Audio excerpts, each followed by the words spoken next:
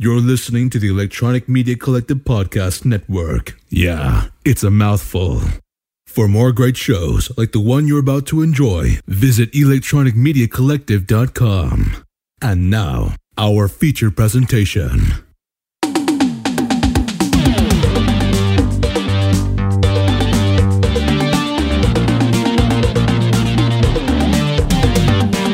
Welcome to Grawlix Nights, the Grawlix Podcast live show. I'm Randy. I'm Melanie. And I'm Jesse. Hey, everybody, what's going on? Welcome to Doppelgrawlix. Doppelgrawlix. Yep. Mm-hmm. Hey, so we're a little late. Given like we're always late when I'm like, so we're a little late, we're real late. But it's for good reason. It's because Randall is a wonderful son. That's true. Yeah. And yes. We'll just leave it with that. So here's what's on the agenda. We're going to do Monster of the Week, still rolling just a little, Savannah asked. Just a little. Just a little bit. I mean, we're only 10 minutes. Only 10 minutes. We're only 10 minutes. Later than our latest. The latest. Yeah. Than our normal late. What was I saying? Monster of the Week. We're doing that. It's October. And the monster this week is doppelgangers, evil twins, clones, pod people, podcast people. I almost wanted to go They Live, but then again, I remember, like we've talked about They Live at least on the GCU. No, we haven't on GCU, have we? We've talked about it somewhere. I think we talked about it here. We might have talked about it here. Yeah. Hey, Paul. By the way, hi. No problem. You'll hear us in the future. He said he'll catch the replay slam this week. Okay, but as many years as we've been doing this, I can't imagine we haven't talked about it at some point. Really, Right? It's amazing. They Live. Yeah, it's Roddy Piper I was in a just John gonna say, Carpenter movie. Right, Piper. And Keith David. It's amazing. It's got Yeah. like a 15-minute long fist fight. It's so good. That scene just goes forever. It's ridiculous. Oh my God, yeah. It's like excess. And they're still friends at the end. And it's Carpenter at his most like political, which I enjoy. I don't know what his politics are like now, but I think I would have enjoyed a younger Carpenter politics. Speaking of politics, you know what's happening right now? We are back to back with a town hall. That's happening really? like literally right now. Oh, well, Not to get political. Huge if true. Yeah, but more entertaining. Our listeners, actually, some of our listeners, the ones I know of anyway, they do pay attention to that stuff. Yeah. Well, maybe not Savannah, apparently. OMFG, the stupid town halls. Yeah. I mean, it's weird. It's a weird decision. You like create a ratings war in the middle of an election. That's dumb. It's a Trump re-election That's period. I mean, it's exactly the most 2020 election thing possible. But completely on brand. So bizarre. Yeah. This is the world we live in. Reality is a TV show now. Let's see. Yeah, I'm gonna sing at you. No, I know, Savannah. You pay attention. You'll catch the replays. You'll catch the important parts later. Kind of how I do most times. And then we got some. It looks like we got some news. I didn't collect it this time because I was running. I'm the reason we're late tonight. I was running way behind. So yeah, it looks like Jesse got us some good news, news. It's news. I don't know if it's good news or not. And bad news. We got a ridiculous trailer, which is it's so I want to start talking about it just because like the trailer it's so banking on this one actor that we seem to like to talk about. So yeah, we'll get there. That's gonna be the cherry on top, ladies and gentlemen. So what have you guys been watching anything interesting? Interesting. That's a difficult. Okay, have you been watching anything? I was looking for a evil twin doppelganger type of a movie, and I'm lazy, so I'm like, I'm gonna have to look at Netflix. But you can't just search stuff like that on Netflix. So I just went through and I'm like, this looks like it might have a doppelganger in it, and then just watched like 4 extra crap movies, just because maybe they had them in there, but they didn't. What'd you watch? Anything? You want to know already what I watched? Oh no, no, I mean the rejects. I watched In the Tall Grass, which I actually had been interested in about because it looks like Children of the Corn to me, but it's not great. Yeah. No, it's really not. And then I watched. Jeez, what's it called? It's got Topher Grace in it. Really? Yeah, I'm trying to remember what it was called. Spider-Man 3. No, it was like, I don't know. Yes. No, not Divergent. That's a thing. I don't know. Some mental delirium. That's what it's called. Delirium. I just saw him in something too. That's bizarre. Yeah. I mean, he was actually not that bad. He wasn't great though, but he was the best thing about it. Which, if that tells you anything, it was not that great of a movie. Not that I have like a strong hate for him. I think he might not be a really nice person in real life, and it shows through, in my opinion. And then what else did I watch? Something else I can't remember. And then the one thing that I actually am going to talk about, because I gave up hope and went with total crap. Who needs hope? Kind of how I did. One thing that also, Jesse, could you turn your headphones down just a tad? All right, sorry, but I can't hear you guys. I won't be able to hear you guys because I'm a deaf person who's old. Okay, yeah, I was gonna say either you're deaf or your microphone's too good, or maybe a little bit of both. Yeah, it's all that. It's all that. It's all that, sorry. And a bag of chips. It's his headphones are too strong, and his migrophone is too great, and all of his equipment is just the best. That's the problem. Many people have said. That's that's what I hear. That's what people say. Huge. Some would say they're perfect headphones, and they're perfect. It's a perfect microphone. It's such a healthy headphone. There's never been headphones as strong as this before. It's really incredible. That's what they say. It might be illegal, it might be immoral, but it's incredible. So did you guys watch anything? You guys watch anything? Yeah, okay, thank you. I was gonna say Melanie and I have been watching things. I like that my Melanie and I watching is separate this week. Melanie's like, I've been watching this, and I was like, well, I've been watching this with Melanie. The Haunting of Bly Manor is on Netflix. Basically the kind of sequel series, but they're going anthology style sequel series to Haunting of Hill House. And we haven't watched the whole thing, and I'm sure once we blow through the rest of it, we'll have more to say about it. But I'm enjoying it so far. It's different. It's definitely different. It feels smaller scale because it's a smaller cast at this point than the first season. And I was kind of like, Mike Flanagan, this guy, how does he do so much stuff? He's like, we talk about him all the time because he's always got some, like, he's always connected to some stuff. It's not quite, Taika territory. But we seem to talk about him a lot. He what was it? Dr. Sleep and some other stuff. And he had written and directed the entire first season of the Haunting of Hill House. So I was like, how does he do it? A whole nother series, a whole nother season. But he did not write and direct the entire thing this time. I was like, okay, I get it. You get at a certain point, man, like, how do you fit it all in? But we were also discussing how he manages to whip out so many Stephen King movies so quick. And I'm like, I think he's just been such a fan, probably, that he just already has like screen script or whatever, like written up and stored away for years. That's true. He's probably got all the like main Stephen King books already adapted, just waiting, plotting, biding his time. Well, we probably talked about it last week. The Boys. The Boys, I think season 2 is over, which seems like it was a short season, but I loved it. That's it. Yeah.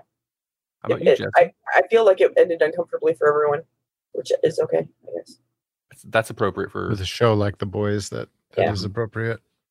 Because Okay. the first season ended uncomfortably, and like, what? That's how you're gonna end it? And then that's how they end it. I will say the end of season 2 feels like the end of a season because I did not realize it was the end of the season until like we watched the episode and I was like, this must be the season finale, huh? It feels like the end of a season. Yeah, but I enjoyed season 2. It seemed like it was real brief, though. How about you, Jesse? I need to share this. Nobody's watching except for the best fans. The best fans. I don't call them fans. The best listeners. Mm-hmm. Okay, so I actually watched a ton. I was like, what did I watch? Because I did the news and stuff, and I was like, the one thing I didn't like prepare myself for is what did I watch? But I actually watched a fair clip, and some of it is terrible. In terms of you should never watch this stuff during a pandemic or during an election season or that kind of thing, like stuff that's real, So like, I don't know what in the world possessed me, but I thought, you know what?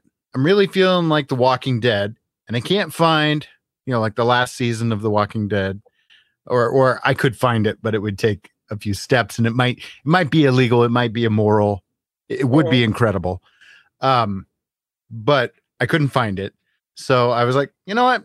I'm just gonna crack into Fear the Walking Dead, and so I watched like the first 2 episodes of the first 3 episodes, and I was like, holy cow! This is the pandemic. I mean, like, they even have like kids in masks and stuff. And I was like, why am I watching this? So I stopped. But so I watched a little bit of that. It's interesting because it's similar, but it's also not. And I wonder if as time goes on, the series becomes more like The Walking Dead, or if it always kind of holds that slightly differentness. Do they share showrunners, or are they just produced by the same people? We had watched, was it the first season of Fear the Walking I Dead? think so, yeah. And we're so like, we haven't watched The Walking Dead at all for years now. Yeah. Ever since they got rid of Glenn. Actually, we went a little past that, but right. And it wasn't a deal of, because I know the show lost a lot of people around that time period. It wasn't a deal of like I wasn't enjoying it. We just kind of fell off, and then I guess maybe it lost a little bit of its hook. Like it lost like 3 different showrunners too. Like it traded hands so ridiculously that it's like there was a point there was like, why am I still watching this? But I think I'm sorry, I'm taking it off topic, but I think Fear the Walking Dead does. Do they combine or meet up or something at some point? They do eventually. They do eventually because they even share a character at one point. But at this point, it's like they're indistinguishable. Even in the early days of The Walking Dead, which I don't know if maybe they were trying to go with that flavor, but it just felt like a different show. Yeah. Yeah. I was going to say, I remember being really excited for it. I don't think we really we should probably go back to that too. But I remember being excited for it because I was like, they're doing something like completely different. And that's an area that I was really curious about in the world of The Walking Dead. Right. With the way that the zombies like deteriorate and stuff, and like water and how just a whole bunch of stuff. So I'd like to watch more of it actually and see where it goes. When you get a little bit of the onset of the virus as opposed to Rick waking up and it's the apocalypse. Yeah, the classic Walking Dead 28 Days Later intro to it. Yeah. So I watched that, just a little bit of it, just to get a taste of it, and then realized, what am I doing? This is Color of Space all over again. So I watched that, and then I thought, what should I follow that up with? What should I wash that down with? I watched that movie that Jon Stewart put together.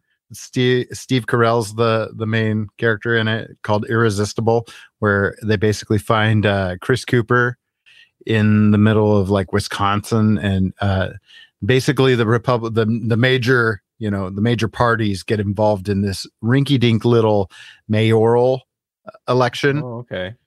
And and so that's what it's all about. But there is a fun twist that is also a little bit like, oh, dumb, but at the same time, like, interesting, because so I can't give it away because it's like that ruins the whole movie if I give it away. But Jon Stewart, he asked lots of political like people in the realm, were like, could this happen? And they're like, yeah, I'm surprised it hasn't, like that kind of thing. And so it was an interesting movie. It was a dumb, entertaining little movie that also felt a little too real at the same time. Right. Like, yeah, I suppose this could happen. I could see this happening. It felt like it took place in a place like Hooper, Nebraska, but maybe a little bit like a little more robust than that. Maybe closer to like Fremont, but not quite like Fremont. Like Fremont, if Fremont lost Hormel or the chicken plant or something like that. Right. So I'm not from Fremont, so I don't know what that means, but I'm going to guess it's bad. I mean, just like a lot of Nebraska towns that aren't like major metropolitan areas are kind of just they're industrial. What's the word I'm looking for? They're dependent on it. They're dependent on that industry. So like in Fremont, it'd be Hormel or Oil Gear, or in Valley, it would be Valmont, like these big corporations that are industry based tend to prop up the community and the economy for that. Basically little area.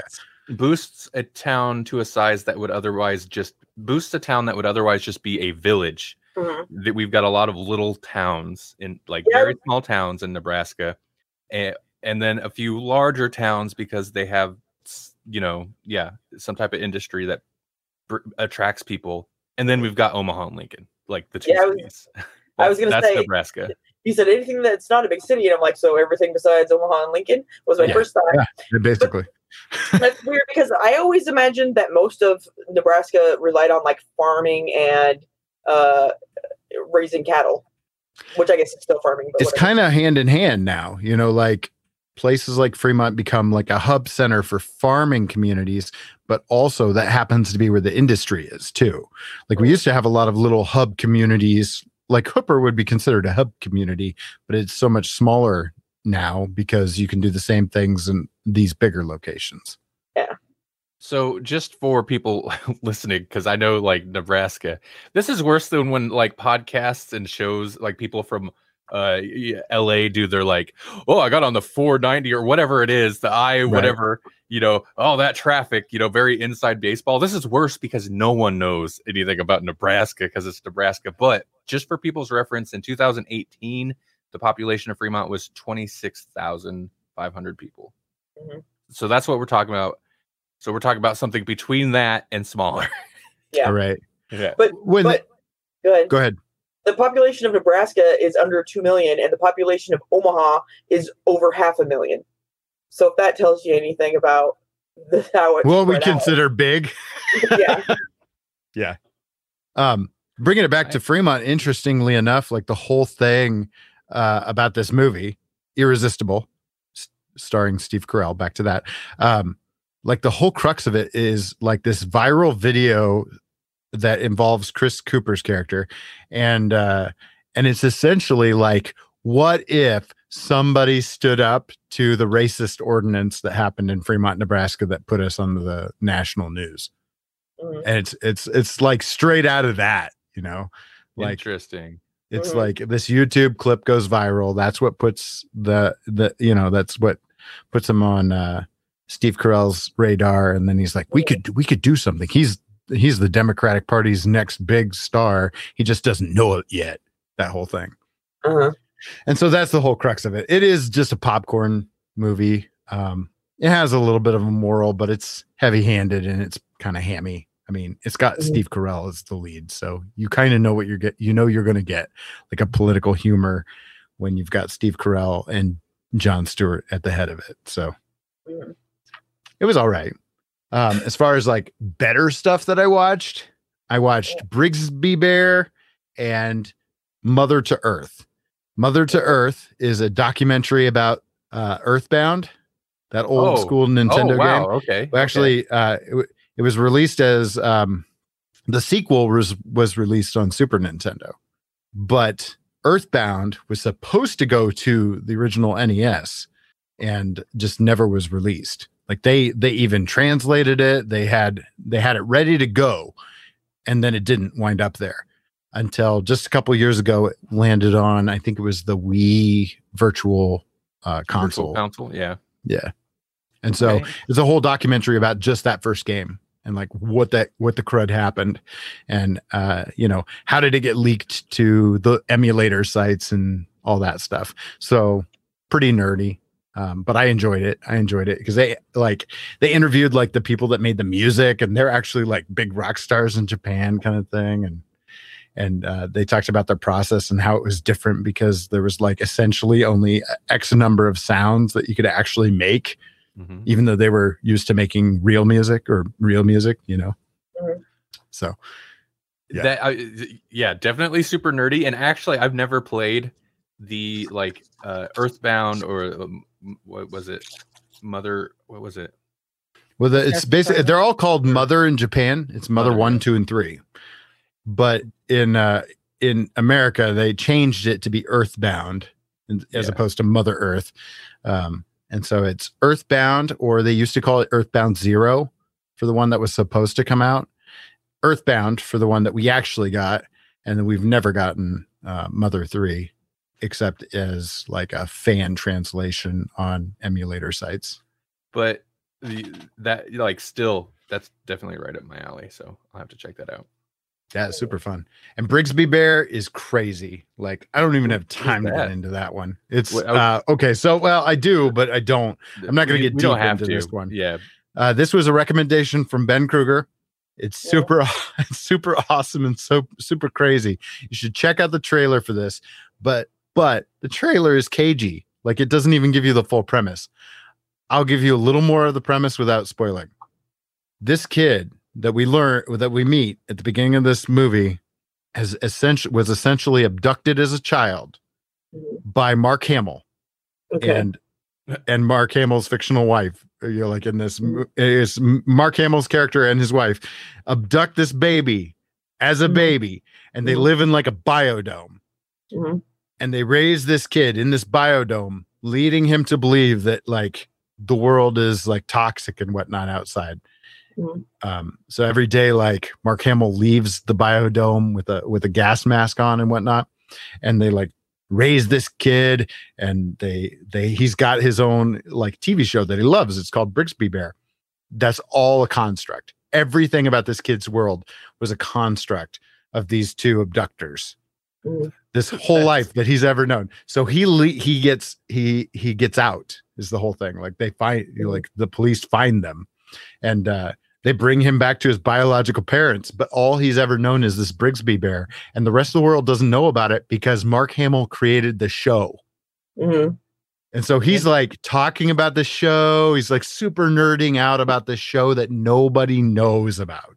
And so like that's the whole thing about the movie is he wants to keep making the show, and he wants the rest of the world to experience the show so that he can make friends, I guess. It's super crazy and awesome at the same time. Yeah. Okay. You had me at this kid is kidnapped by Mark Hamill. I was like, yeah, I'm watching it. I figured that was a pretty good pitch. Yeah.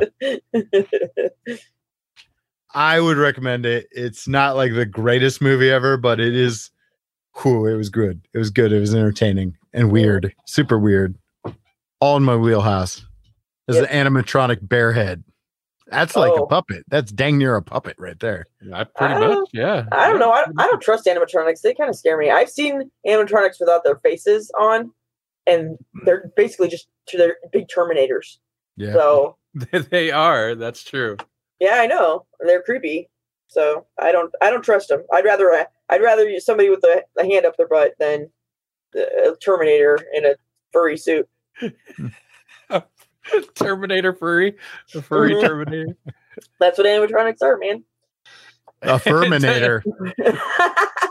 Terminator. Oh my gosh. Episode title, Terminator. Yeah, that's pretty good. That's good. All right, should we move on to Yes. doppelgangers, body snatchers, evil twins? Yep. Odd people. I almost regret not rewatching something good, but I'm trying to try new things, you know? Right. Yeah. So who wants to start? I'll start. Okay. I watched for my Evil Doubles movie, Twin Sanity. Twin Sanity. Oh my God. I What's don't even that? know, but this sounds incredible. Right. No, it's not. So it's okay. The premise is it's a set of twins. So you know that they're twins from the beginning.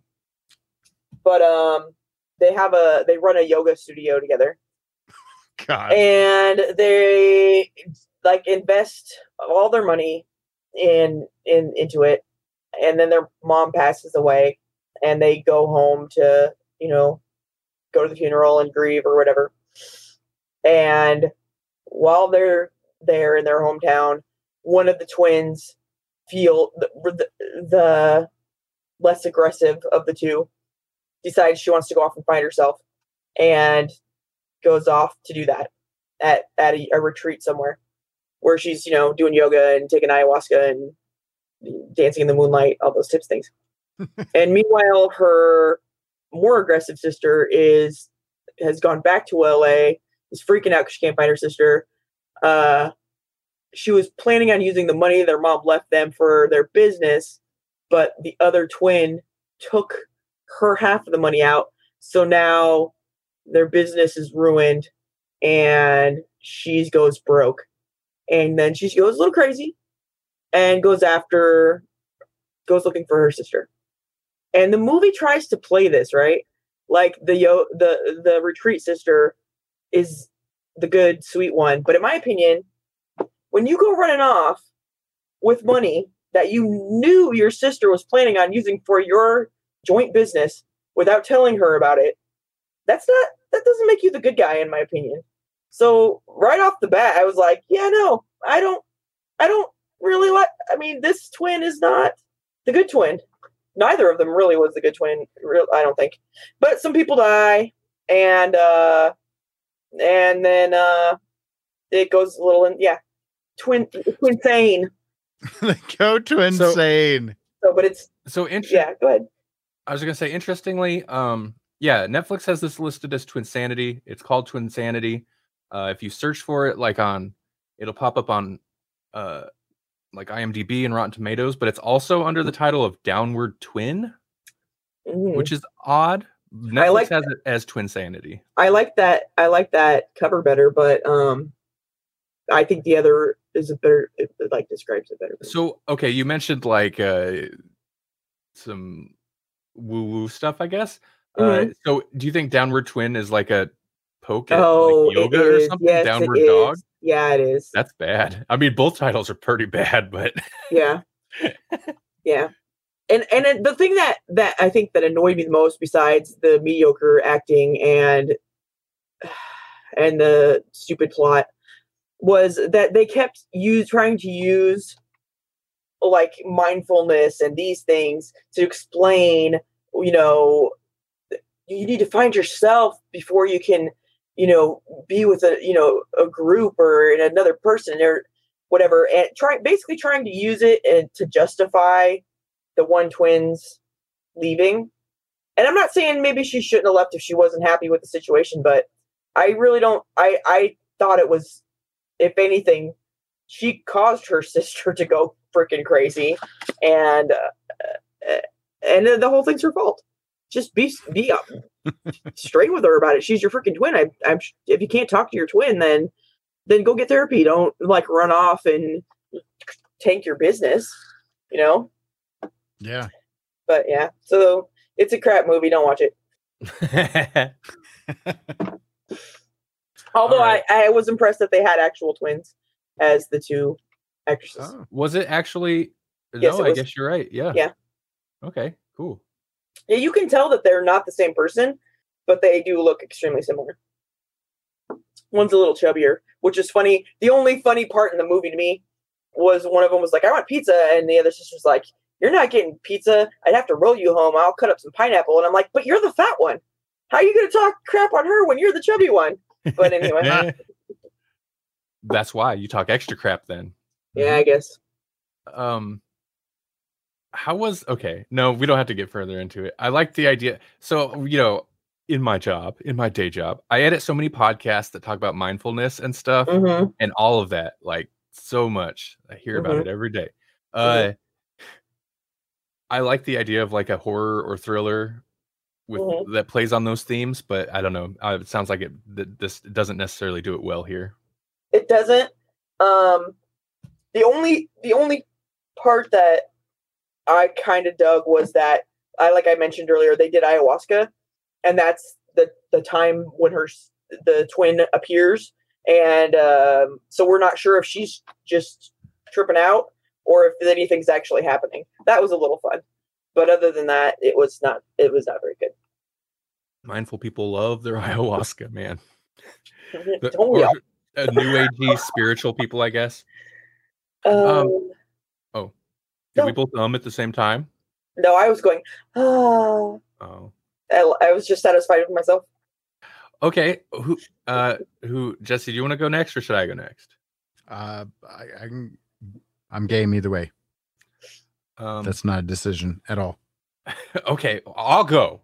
I'll make it a call. Okay, so like Melanie, there's so many. I should have just watched a good movie because really, like when I was thinking about it, because we'd searched up doppelganger movies, and you get a whole list. It's like, oh yeah, there's some good ones. Melanie was contemplating Vertigo, which popped up at a lot of lists, which I didn't even think about. But yeah, there's definitely a doppelganger theme. Along those lines, if we want to go more horror, I was like, I could just rewatch Lost Highway again. That's all about doppelganger, and it would give me an excuse to talk about David Lynch on the podcast. But I didn't know if I've seen Lost Highway a lot. I didn't really want to watch it again. But or you could jump into like Pod People, Invasion of the Body Snatchers territory with any of the several three, maybe 4 remakes of Invasion of the Body Snatchers. Oh God, yeah. Point. I like those ones. I should have done one like that. You love them. I do love those kind. You made me watch was it the 90s one? I think it was the 90s one. It was. The one from 93. There are 4 of those that have been made. The movie's been made 4 times. I've never watched the last. I should have watched the last one from 2007, just called Invasion for whatever reason, with what's her name? I don't know. She was in Eyes Wide Shut. Nicole Kidman? Yes. Nicole Kidman. I believe I'll double check that, but I'm pretty sure she was in Invasion. But I never heard good things about it, so I never watched it. Is that the one where her daughter goes missing? Or no, wait. No, because that's the lady that has the ugly crying, but she's a redhead too. I know Julianne Moore. Yeah, that's her. You know too. Yeah. The ugly crying. Julianne or Juliet, something like that. It's Julianne Moore. No, The Invasion, 2007 with Nicole Kidman. And Daniel Craig, interesting. Well, I don't recall hearing good things, but I almost should have watched that. Or The Thing. The Thing was an option. I thought about that too, yeah. It's one of my favorite movies. Or I could just, watch an asylum movie. So talk about doppelgangers. I watched Invasion of the Pod People from 2007. I wonder why they put out an Invasion of the Pod People movie in 2007 when The Invasion came out. I don't know if I've ever watched an asylum movie before, to be honest. So part of it, I was like, it's got pod people in the title. I got to watch it. And I didn't realize it was an asylum movie until I started it.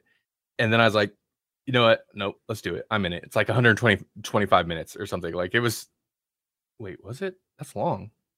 No, it was like an hour and 25 minutes. It was very short. So hold on. I got to pull this up. I honestly don't have. While you're doing that, what is an asylum movie? Because I'm not familiar. Okay, thank you. I'm glad you brought it up. So, Asylum produces movie. They pump out ultra cheap. My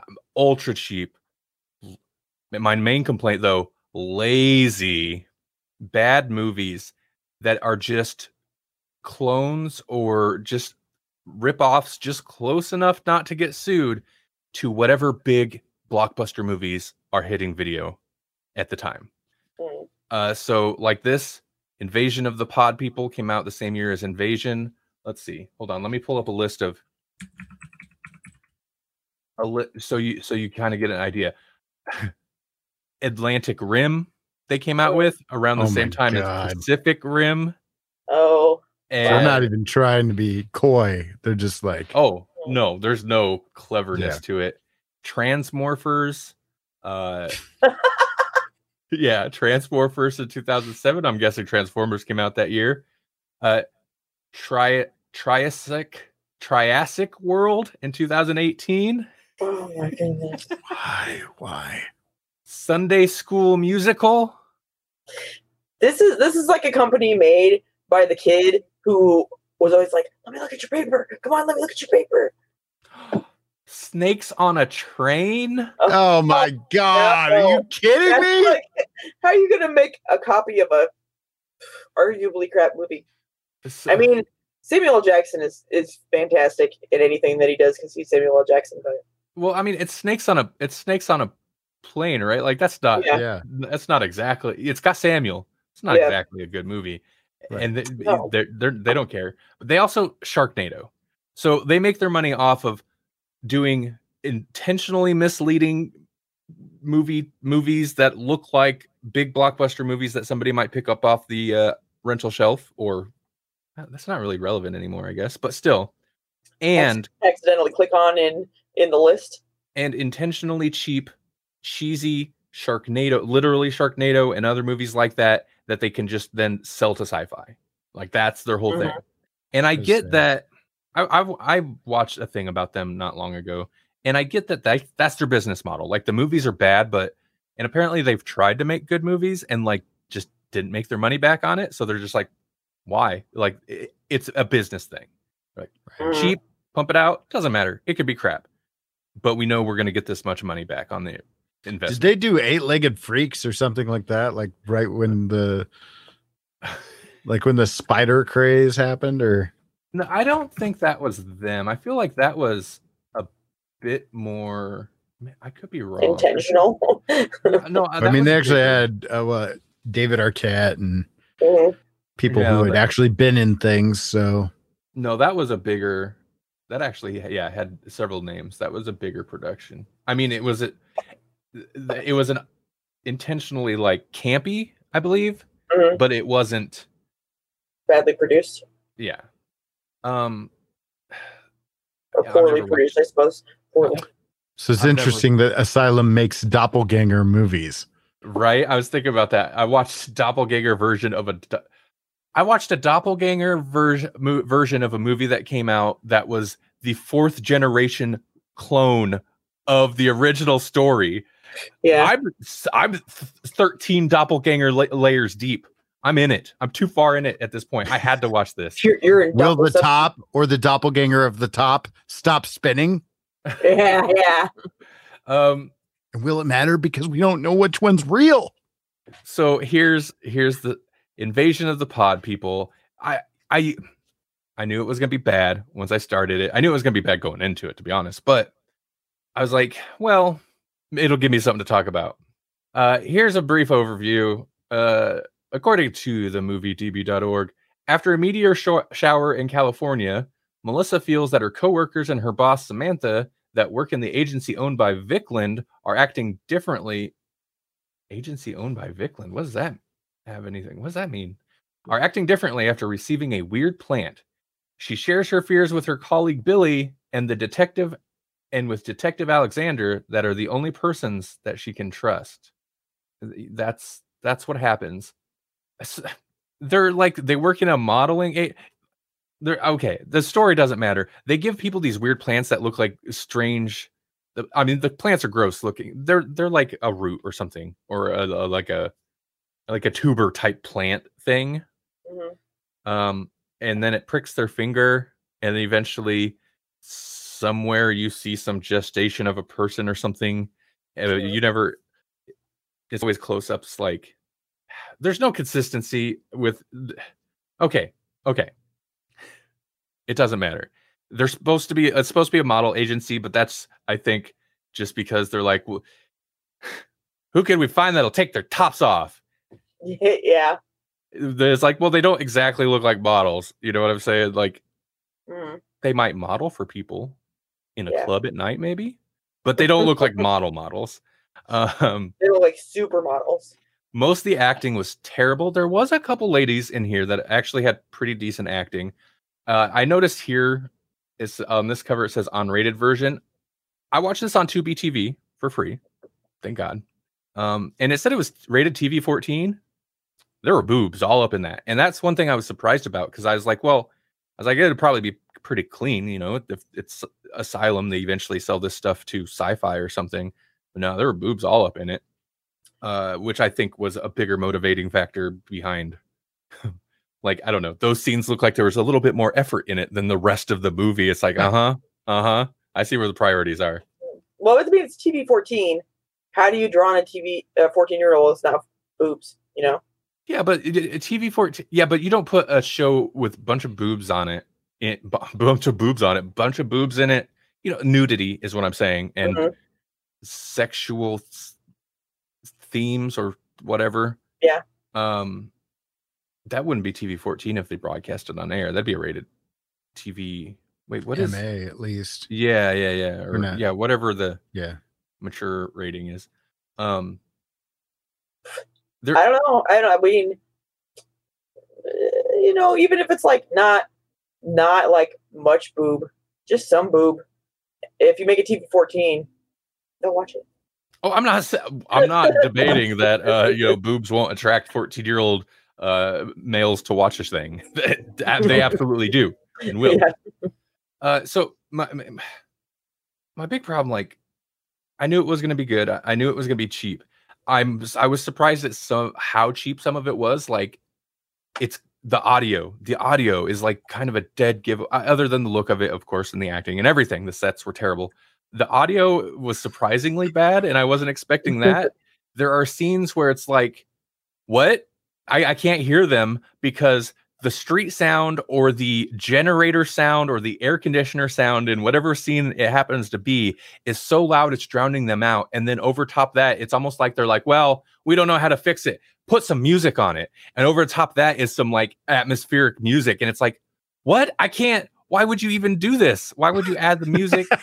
It would have been better if they, like, of course, this would have taken effort, and that's not the point. They just need to pump some crap out. But it would have been better if they'd overdubbed it and it just come across as goofy overdub. And it does like the classic bad, like super cheap, bad audio thing of like when it's a shot of one character, you hear the AC or whatever it is, super loud, and then it cuts to the other character. Oh no! The other character starts talking. That completely drops AC. out, and it's a different room sound. Yeah. It's like, oh my God. Like, just either commit to it. Just like, whatever. I'm an audio guy. But still, it's that they couldn't take the time to make that better is a perfect example of why I was willing to give Asylum a chance. I was like, I get it. Like, they just pump these out. That's their business model. But, you know, maybe there's some effort. Maybe there's some love put into it. And that's such a perfect example of like, no, they don't care. They don't care. The sets are lazy. At one point, so like this whole like pod person thing, other than the fact that it's just happening, how the main character becomes aware of it is randomly some dude we've never seen before breaks into her house at gunpoint, holds her at gunpoint, and starts ranting to her about like they're pod people, basically. Like, give just a random exposition drop on this lady about what's happening. There's pod people taking people over, they're copying people and killing them. And replacing them, which is weird. How does he know she's not one? But whatever.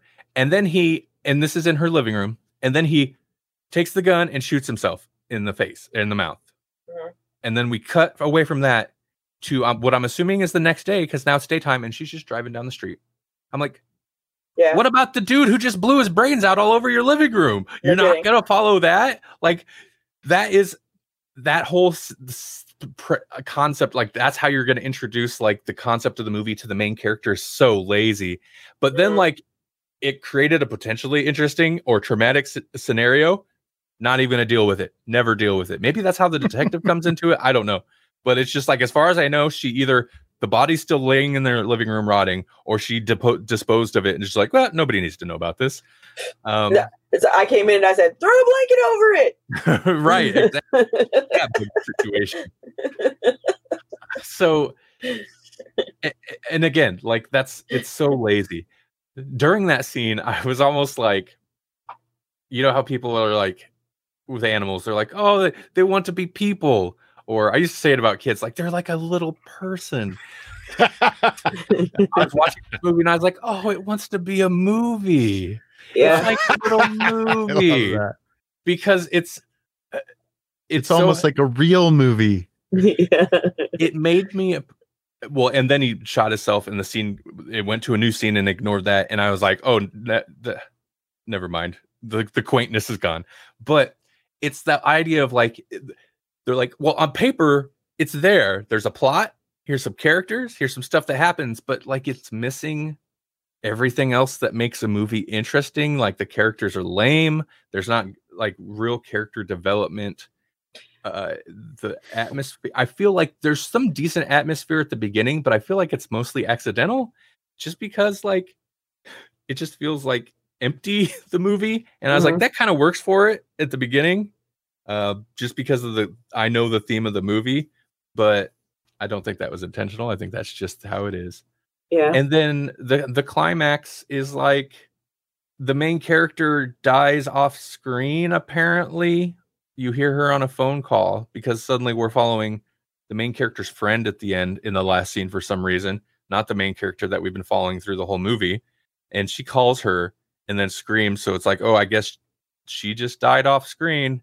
And then we get the most laziest, like, her friend's in a car with who she thought was her friend, the main character, and then a doppelganger of her friend gets in the back, and then she screams. End of movie. It's like, really, your climax of the movie took place in a car that looked like it was parked in the back alley somewhere in Hollywood. Like, it probably was. Real bad. It is real bad. They're like, hey, come here real quick. Let's shoot the end of this movie. Come on. Right. Well, right. Yeah. I wanted to give it the benefit of the doubt. It's one of those movies. It's kind of like Camp Blood, except maybe Camp Blood actually had less going for it, but where it's so bad, it's not interesting, where I just end up watching it for like the little glimmers of like, well, that was good. I don't know if it was intentional, but that was maybe something. Like, oh, she's not a complete terrible actress. Cool. I'm into it. you and then you're like, oh nope, that was an accident. My bad. Well, that was she was apparently having a good day. Unintentionally good. Right. Oh, she actually did stub her toe. Oh, that hurts. So you grab the little things when you can.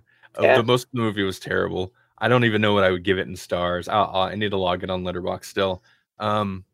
Still, it's got 47%, so somebody doesn't hate it that much. I don't think people hate it that much. It's just so, maybe compared to other Asylum movies, it's decent, but it's too lazy. It's too lazy and sloppy. There's definitely worse movies than this. It's not the worst thing I've ever seen, but it's a horror movie. Like, I just don't okay, it's their business model. They tried to make a good movie and didn't make that much money off of it. Just take the same budget, but try to do better. Just do better. That's my whole thing. That's with all these movies. Just do better. I get it. Like, you don't have to make a masterpiece. You don't have to infuse a whole ton of money. But like, you can watch kids in backyards on YouTube make better atmospheric horror than this at times. And it's like, they don't have a budget. What's your excuse? So, Invasion of the Pod People, I'd say skip it. I'd say skip this clone of a 4th generation clone. If you think maybe I should try something new, nah, Just watch something good. Right. That's kind of the moral of this. Well, I mean, there are movies on the like, I come across a list of movies and I was like, oh, well, like Possession there's an older movie called Possession, which apparently has more. I know we have maybe Possession coming up, so I was kind of holding on to that. But it's got Sam Neill. It's supposed to be kind of like a classic or a cult classic horror thing. It's supposed to be really good. I thought about watching that. Apparently, that's got a bunch of stuff with doppelgangers. But I didn't want to watch something good. Apparently, I wanted to watch Invasion of the Pod People. Whoops. I had muted my thing real quick and accidentally went to unmute it and I accidentally turned on my camera, so you guys got to see my desk because my camera is pointed straight down at my desk. Oh, I didn't even see it. Yeah. Sorry. Well, good. Haha. Jesse, Yes. what did you watch? All right. Well, I don't know. I was all over the place. I even thought about doing Fight Club for a second, just because I was like, does that count? He kind of lives inside of his head. Maybe. I think it would count. Yeah, I'd Kind say of an why evil not? twin kind of situation, right? Right.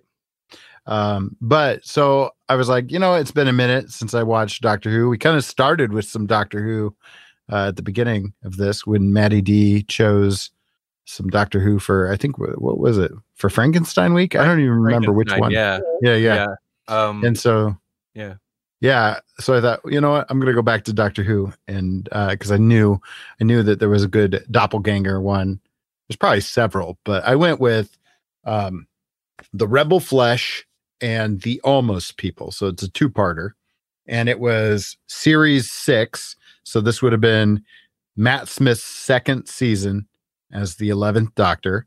Amy and Rory had just gotten married. Rory decides to go ahead and become a full-time companion on the TARDIS crew. So this is the first season where we've got, Amy, Rory, and the Doctor traveling together. Mm-hmm. And they wind up the Doctor is investigating the whole mystery of Amy Pond at this point, and the TARDIS takes them to this like monastery type of thing, this medieval monastery. And in this medieval monastery, this crew is working on like pumping acid out of it. And there's also like the whole crux of it is there's the flesh. The flesh is something that they can turn into doppelgangers, and they do this on purpose because they can now harvest and pump out the acid without actually having human casualties. Otherwise, they're going through too many, it's so corporate. They're going through too many acid suits. So instead, let's make living clones of ourselves, which can die. Yeah. Right. So that's the epitome of corporate greed right there. And so they show up in the middle of like a solar storm or something, and it strikes while they're all attached to these chairs, which they use to basically pilot them, kind of like an Avatar type of thing, like not the good Avatar, but more like the James Cameron Avatar with the blue people. Right. I love that that's not the good Avatar, and I would agree. No.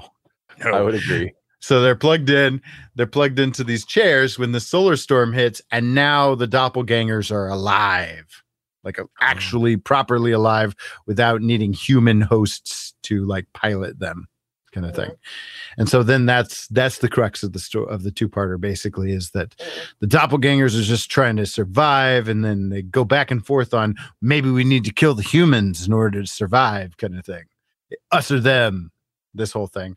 And like they land, and the one character, Jennifer, is all about Rory, and then at another point, like at the end of the first half, the Doctor scans the flesh at one point, the goop that turns into people, and that's the big reveal at the end is, trust me, I'm the Doctor. And so there's a ganger. This was the cute nickname for doppelganger is Ganger. There's a ganger version of the Doctor. He's just like the Doctor after he, works out a few kinks. Like the Doctor Ganger. This is the Doctor Ganger, the 11th Ganger. Real quick, Savannah had said, I didn't like this episode with the weird liquid soap people. They really are too. They're Like their kind of- faces just go blip, which you can see on the screen here if you're watching the video episode. Otherwise, just do a quick Google search on the Rebel Flesh or the Almost People, and you'll get images, and you'll go, "Oh, that one." I mean, that's kind of how most people feel about this. It's like, "Oh, this is kind of a forgettable moment in Doctor Who, unless you liked it," kind of thing. So is it like, are they kind of like biological machines, but then they get struck like by lightning and go like Johnny Five? It's kind of like that, almost like a Frankenstein kind of thing. Like they really aren't alive until this freak accident happens, and now boom, like Johnny Five. Yeah, and now they're alive, but they're unstable, so they keep like shifting between like a true doppelganger form or this kind of slick looking, not quite detailed form. Yeah. And like there's some interesting stuff in this. Like there's a moment where there's the two 11th Doctors playing off of each other, and you could tell that Matt Smith was having a heck of a time with that. Like he clearly enjoyed playing us opposite himself, or at least he made it convincing that he was enjoying it. But there's that whole thing with Amy Pond, not like she's kind of like racist a little bit, like when it comes to the ganger, like you're not the real thing. You're not the real thing. And then like there's this whole bait and switch thing, and like who is the real doctor, that whole thing. And it's interesting. I really enjoyed it until the end. Like then the end happens, and I'm like, oh, that's right. And then I went to throw things at the television. I was like, Moffat, you did it again.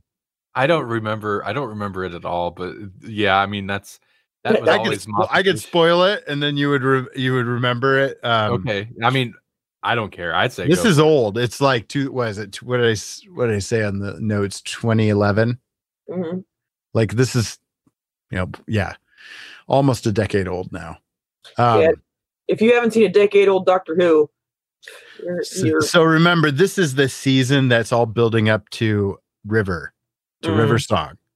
This is A Good Man Goes to War. This is all that. It's all leading up to that. And so we get the whole eye patch thing. Yeah. So she's pregnant and whatnot. This is the episode where we realize that Amy has not actually been traveling with the Doctor at all, and it's actually a ganger. And the whole point of going to this place, we thought it was like the TARDIS taking the Doctor where he needs to go. No, he went here on purpose because he wanted to be able to study the flesh up close and to confirm his suspicion that Amy was flesh all along.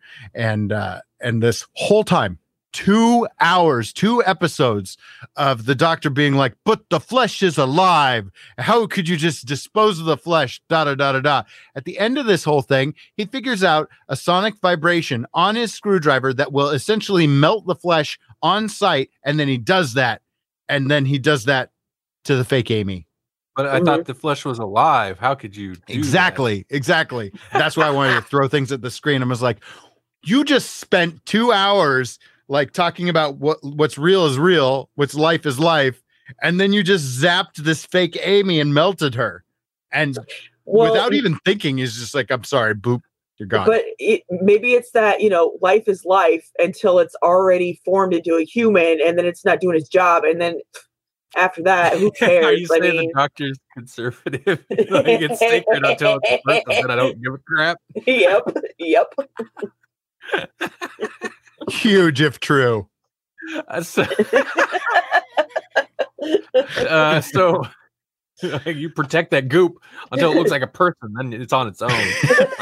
Looks like a person. I stand as long as you got soap paste, you're fine. Wow. Turner had said Voldemort. Yes, because they do look like Voldemort. They look like the noseless, the one that shall not be named. Yes, I agree. So this was both an excellent opportunity to go back and revisit some old Stephen Moffat, and also a horrible cautionary tale and reminder that not all of this old stuff that we remember fondly is good. Yeah. Oh man, especially Moffat. It's like a reminder of like, oh yeah, Stephen Moffat era, Matt Smith. Oh yeah, Stephen Moffat era. Yeah, no, it's like, oh, Matt Smith's really good in this one. Oh, spoilers. Matt Smith is the only thing good. Right. Yeah. I feel like his Doctor was one of the most unintentionally inconsistent. Like, Yeah. Moffat is worse at sticking a landing than Stephen King. I mean, it's bad. Okay, so we kicked this off the whole Monster of the Week thing with was it the vampire one with vampires? Yeah. Mm-hmm. Yep. And watching Dracula, which is a Stephen Moffat, Mark Gatiss joint. Right. Same thing. I didn't mind it, but for the most part, the most common thing is third episode, because it was a 3-episode thing, fell on its face. He can't stick a landing. He can't.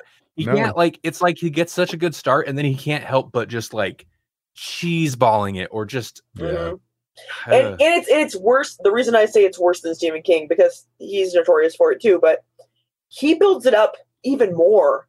You know, it's not just like some weird awesome thing. It's like a fantastical thing that, you know, affects the entire universe and all of time and all of creation, and then we're still gonna mess it up. God. Or he'll give him an ambiguous moral, like, get out of jail free card. Mm-hmm. You know, and so that's what they did with this one, is like, I could just melt you, but then he's also like, but maybe you'll survive because your memory will live on in my sonic screwdriver or something. I don't know. Oh. It's like, but maybe you come back. Like, Boop your goop. You won't. Boop your goop. Delete. Same thing with like Jenny, the doctor's daughter. You know, like she's gonna die. Spoilers, she doesn't. Yeah. You could die. Oh, you're not dead. Oh, you're traveling the universe forever. Or at least until you feel like you don't want to anymore. Mm-hmm. What were you going to say, Melanie? I was just going to say, because of the liquid soap thing, I'm like, I'm going to melt you, but I'll feel your emotions while I'm washing my hands. Right. So it's okay. You still have a purpose. Mm-hmm. And that purpose is to travel all of time and space until the end of time, or whenever you decide to stop. You know, at least one thing about Chibi, old Chibi, at least he's consistent with his suck. His guys start sucking, suck through the middle, and then suck at the end. It's true. It's really true. And he surprises us when he's good. Why can't they have somebody good like Gaiman take over? And I mean, I know maybe he doesn't want to because Moffat messed that up. Yeah. I worry that we won't get any more Gaiman, because Gaiman Doctor Who stuff. He hasn't written that many episodes, but he has written some in the past. Mm-hmm. Because what was this, Nightmare in Silver? Is that what it was? Yeah. Yep. Mm-hmm. Nightmare in Silver. Like that sounds like it was not a good experience for him, because they had to have him rewrite it a bunch. And they butchered it.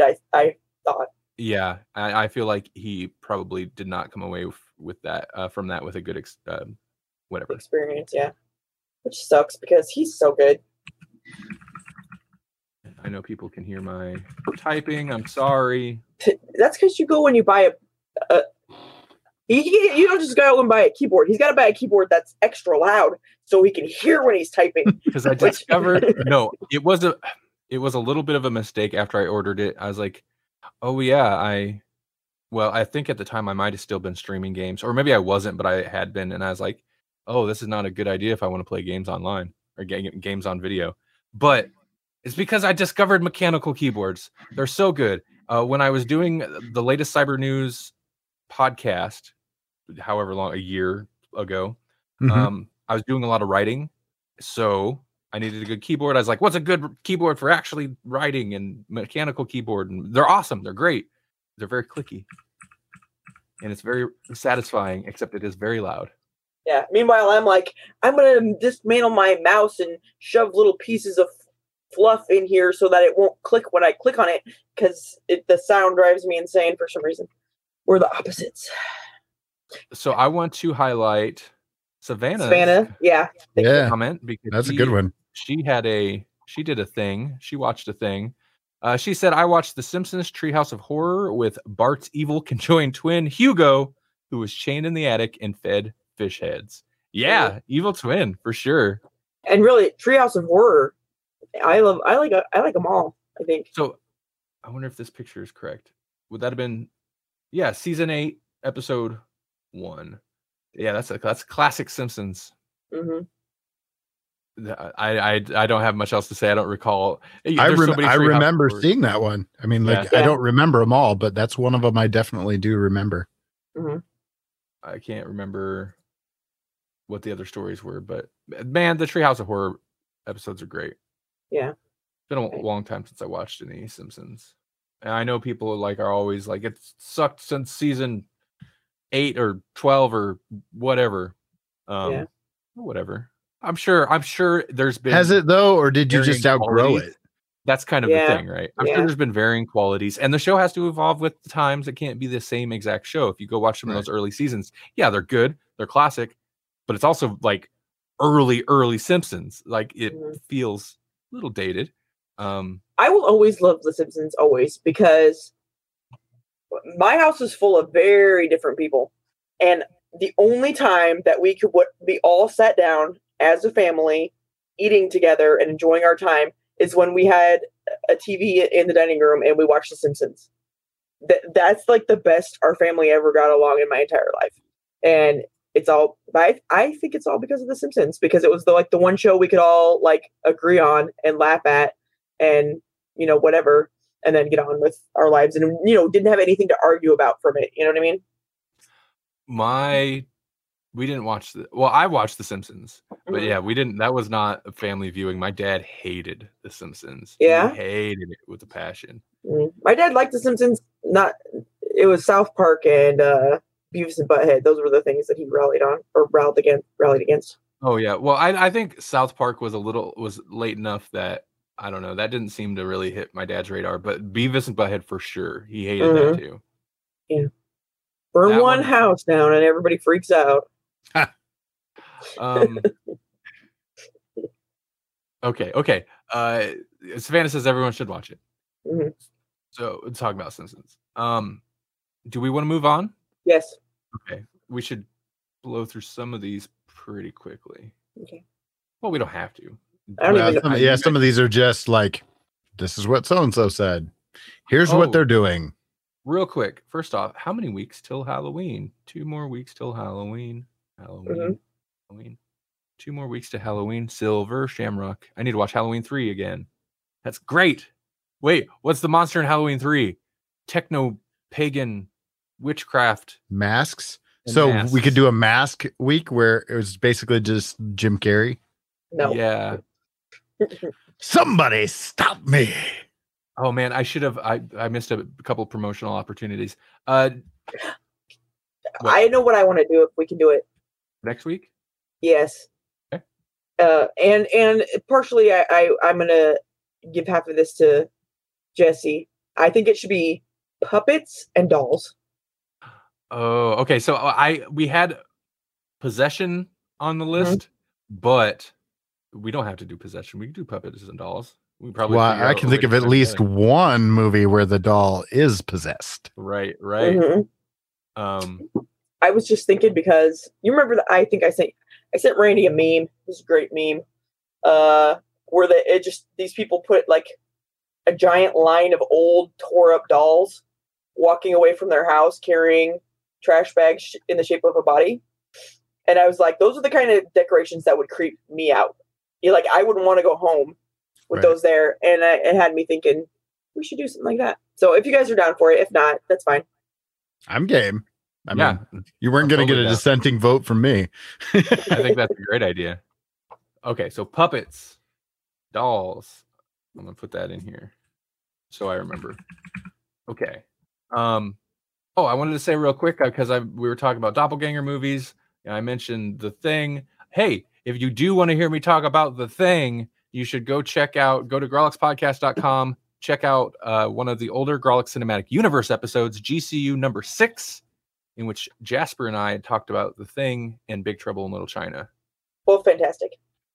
for me, one held up better than the other.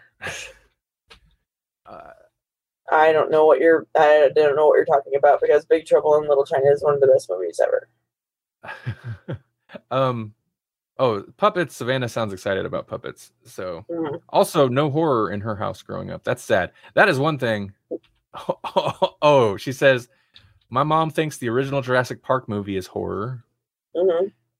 I guess I could kind of see that, but man, that is like, that's pretty timid. It's a good thing she had media positively influence her. Or yeah.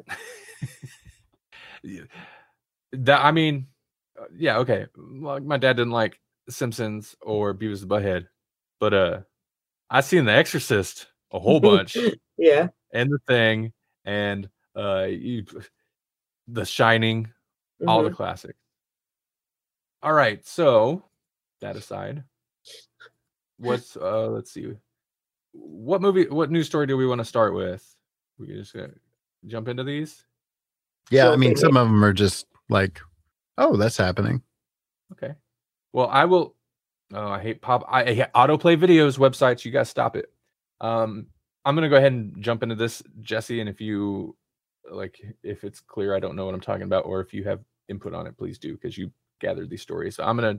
Sure. She-Ra creator sets next animated series Lumberjanes for HBO Max. Yeah, I heard about that. Entertainment Weekly. I'm yes. down. Sorry, go ahead. No, please, you go. I would say I'm all down for some Lumberjanes. That sounds awesome. Now, did she create Lumberjanes as well? So, is this like the snake eating its own tail? Because I believe that she got her notoriety as a series creator for Lumberjanes, then was attached to She-Ra, and then did She-Ra for 5 seasons, and now she's getting to make her original property into a show. Ironically, not for Netflix, but for HBO Max. Ooh, she's moving up in the, Yeah. I mean, as in who has more properties and whatnot. Sure, yeah. I think if I wasn't here, maybe if I grew up somewhere less city, might be something. I would have been a lumberjane, because I love working in nature, and I mean, cutting down trees is not great, but then I would plant some afterward, so I'd be one of those people. Okay, so according to this Entertainment Weekly article, Lumberjanes tells the story of 5 Lumberjane scouts so is that like a Boy Scouts type thing? Lumberjane scouts? Who witnessed a series of supernatural events, including an old woman transforming into a bear. A beer. You got beer flavored. What kind of beer? Let's talk. Okay. This isn't really related, but kind of, it just reminds me. I read a thing, it was like a Reddit thing, and it was talking about the worst thing that a guy had tried to mansplain to a woman. And one of them was this guy tried to, argued for an hour with his girlfriend, trying to tell her that she only has her periods on full moons because that's how it works. And she's like, we're not werewolves, okay? It's not the same thing. Our cycles are not related to the moon at all. And I'm like, that's crazy to me that in this day and age, people don't know something that simple. But then I was thinking about it, and I'm like, man, it would be so much cooler if it was tied to the moon. I so wish it could be like, oh, full moon's coming, better watch out, guys. I'm gonna have PMS. That would be so much better. It'd be like the Red Lodge. I mean, like the story that we took that from, because it was a Swamp Thing story. I don't recall if that was the actual title of it, but didn't that have to do with the Red Lodge? And it was obviously like a menstruation thing, but it was not vampire, werewolves. Yeah. And actually, I looked it up after reading that. I don't think the Red Lodge was actually a thing, but the Moon Lodge was a thing in several different cultures, actually. So, I don't know. Okay. Well, this is interesting. Cool. I didn't watch the newer She-Ra show. I don't know Lumberjanes, but okay. I'm down. Yeah, me too. It sounds progressive and affirmative. It sounds empowering. Empowering, that's the word. Well, it's got a comics twist to it, so I thought, well, this is Grawlixy news. Yep. Speaking of female empowerment, this one I did see this article. Glow. This is from independent.co.uk. Mm-hmm. Across the pond, Glow cast asks fans to support petition for Netflix film after series cancellation. Does that work? Well, I don't know, but there's like no petition linked here. So, it's just like a social media thing. So, I mean, we talked about it last week, I believe. Glow got canceled, even though they were actively filming the next season before Corona hit. Well, they decided, with Corona dragging on, they decided we're just going to scrap that season. Show's done, which is very disappointing. Glow is amazing. I'm sorry, Melanie, that you can't watch it. I wish you could, because it's a really pretty good show. It's like very well written. It's okay. If you don't know Glow, it seems goofy. It's like here's a picture. This is maybe not a good example of it, but this is they're female wrestlers, right? But it's an ensemble character piece, and it's so good. It's very well written. But it was canceled after being renewed and filming. And apparently the cast of Glow has asked films to support a petition to save the show after it was canceled by Netflix. Blah, blah, blah. On October 5th, Netflix, okay, blah, blah, blah. During a virtual reunion, the cast, including Betty Gilpin, Allison Brie, and Mark Maron. I also like Mark Maron a lot. I still never have listened to his podcast. I know that's like, he's a comedian, but I know that's kind of where he got at least online famous. I love that he came on to Conan O'Brien's show and basically read him the riot act because Conan O'Brien started a podcast. Yeah. It was pretty good. You should look that up. It was pretty fun. But I like him. I like him a lot. He's good in stuff. I mean, he plays the same guy. He basically plays Mark Maron himself, or he is. Yeah, but he's good. Is he related to Cheech? I don't think so. I'm pretty sure. Not. Okay. Just wondering. Let's see. So basically, they anonymously agreed to the idea of reuniting once more for a movie version of the show, and ask viewers to also make their voices heard by joining the #SaveGlow petition, or by, quote, going old school, end quote, and posting letters to Netflix. Marin said it would be a very exciting thing, and it would seem like Netflix could do it if they wanted to do it. It probably would solve the problem. It would be easier for them to do. I'm not sure. Who the F knows? That is Mark Maron. Who the F knows what they're going to do? But I think it's a great idea, and I hope people rally around it enough to raise the interest of the executives over there. I mean, it kind of came down to, well, we figured it out on our own last week, where like apparently by the time the show would come back, contract negotiations would have to happen again. So we figured that's probably what happened. But they said that with the break for Corona, the show wouldn't hit the air until like 2021, 2022. And they're like, the audience won't still be around. The audience isn't going anywhere. No, they're not going to leave. They're still there. Right. In fact, it would be a good business decision that if you did say maybe lose a bunch of audience, since 2 to 3 other massive streaming services have cropped up since the end of the last season, maybe that would attract some people back. But no, I mean, I'm not and it's a Netflix exclusive. Where's it at? Where else is it going to go? It's not going anywhere else, and it lives evergreen on your platform. Real quick, I want to mention. Savannah says, "Yeah, thank you, Cheech Marin or Mark Maron. I don't know, but they're spelled differently. Yeah, and I wouldn't know. I didn't watch Glow. I wish I could have. Just like I wish I could watch The Office, but those shows are not good for me. Glow, its humor does come from There's some cringe, but not quite. Yeah, it's different. It's a comedy drama, whereas like Office is a bit more comedy. Office is more like over the top cringe, and Glow is over the top, but a little bit more realistic, more grounded, uncomfortable, awkward cringe. Well, that might be even worse. Yeah, exactly. My whole thing is just I can't watch a movie without having to feel what everybody's feeling, and sometimes I'm just like, nope, I wouldn't. I'm out. This person might stay around, but I'm running for the hills, and so I can't. Yeah, I have to leave the room. Can't watch it. So this next story, Jesse, this is interesting. This is something I hadn't heard, and this continues the saga. Saga. That's why I picked it. It's good. Like, this is, I don't know why this fascinates me so much. I guess it's because this is like the biggest, like Corona is the biggest, like, I can't think of anything that's rocked the movie industry or, you know, all industries arguably, but obviously the show business being like very public, very visible.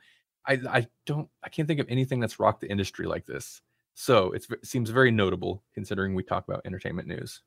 Savannah says, I don't feel like there's as much cringe as The Office. Yeah, I mean, The Office falls back on it specifically as comedy, and it's a comedy, so there's a lot of it. And like the Michael Scott character, at least in the American Office, is very, very ridiculous and over the top. And yeah, no, it's not necessarily as much cringe in Glow, but it's more realistic, in my opinion. So it maybe feels worse. Savannah, this is just right. To recall me like almost crying because there was a guy eating alone at a restaurant, and I'm like, I would be so sad if I was eating alone at a restaurant, and getting all upset about it. That's what it's like for me. To be fair, I like to do a lot of things alone, but I will enjoy eating alone at a restaurant. I know, and I would be upset if I see some chick looking at me crying because I'm doing it, and I'm like, no. Yeah, I know. This is my choice. But that's fine for you. Someday there's gonna be a virus. I'll be safe because I'm by myself in this little restaurant area. Except I'm in a restaurant, so I probably wouldn't be safe. I've only seen a movie alone once in my life, and that's only because I refused to watch Scream 2. I went and saw Riddick instead, the first Riddick movie. I forget what it was called. Pitch Black. Yeah. Other than that, Pitch Dark. I've never seen a movie alone. And you do it on the regular because you enjoy it. That's weird to me. I like going to movies by myself. The best is if there's no one else. If it's like if you happen to hit it like the right time of day, there's like no one else in there, dude. I think that's how I watched Mad Max Fury Road. There's basically no one else in the theater. Now, it's crazy. To be clear, though, Melanie, I would rather go eat with you, and I'd rather go to the movies with you. You're my girlfriend, and I do like going out to do things with friends. I'm not saying that I don't like doing those things. But I also don't have, like, if I'm, I got no problem with going to the movies by myself. It's great. I would go to the movies now, despite everything going on, if I knew there was no one else in there, but that's kind of beside the point. I don't think theaters are going to, like, stay open. Like, let's do that. I don't know. There's other people that enjoy going to the movies by themselves, too. I know it. I've heard people talk about this. Yeah. However, Warner Brothers and Universal bosses say no movie theater buyouts in the works, but we're rooting for them. This is from Deadline.com. Yeah, this is a story I was not. So this is okay. This is interesting. It's one of those.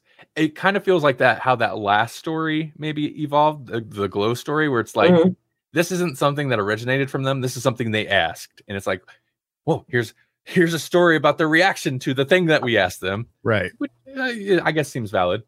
But apparently Donna Langley, chairman of Universal Filmed Entertainment Group. That's the name of it. That's weird. And Ann Sarnoff, chair and CEO of Warner Brothers, had the same reaction Thursday when asked if their companies had any interest in buying movie theaters. They laughed. Quote, "We have no plans to do that currently," Langley said. And Sarnoff said, "We have no plans either," with a light chuckle. Let's see. Why they be laughing at people? That's so rude. Okay, so I'm just going to read this Deadline.com part of this article. Who credit was written by Dade Hayes. especially with the 1948 Paramount decree now abolished and major theater circuits on the brink of bankruptcy. The scenario of studios taking the stake in exhibition, whose stocks have plunged,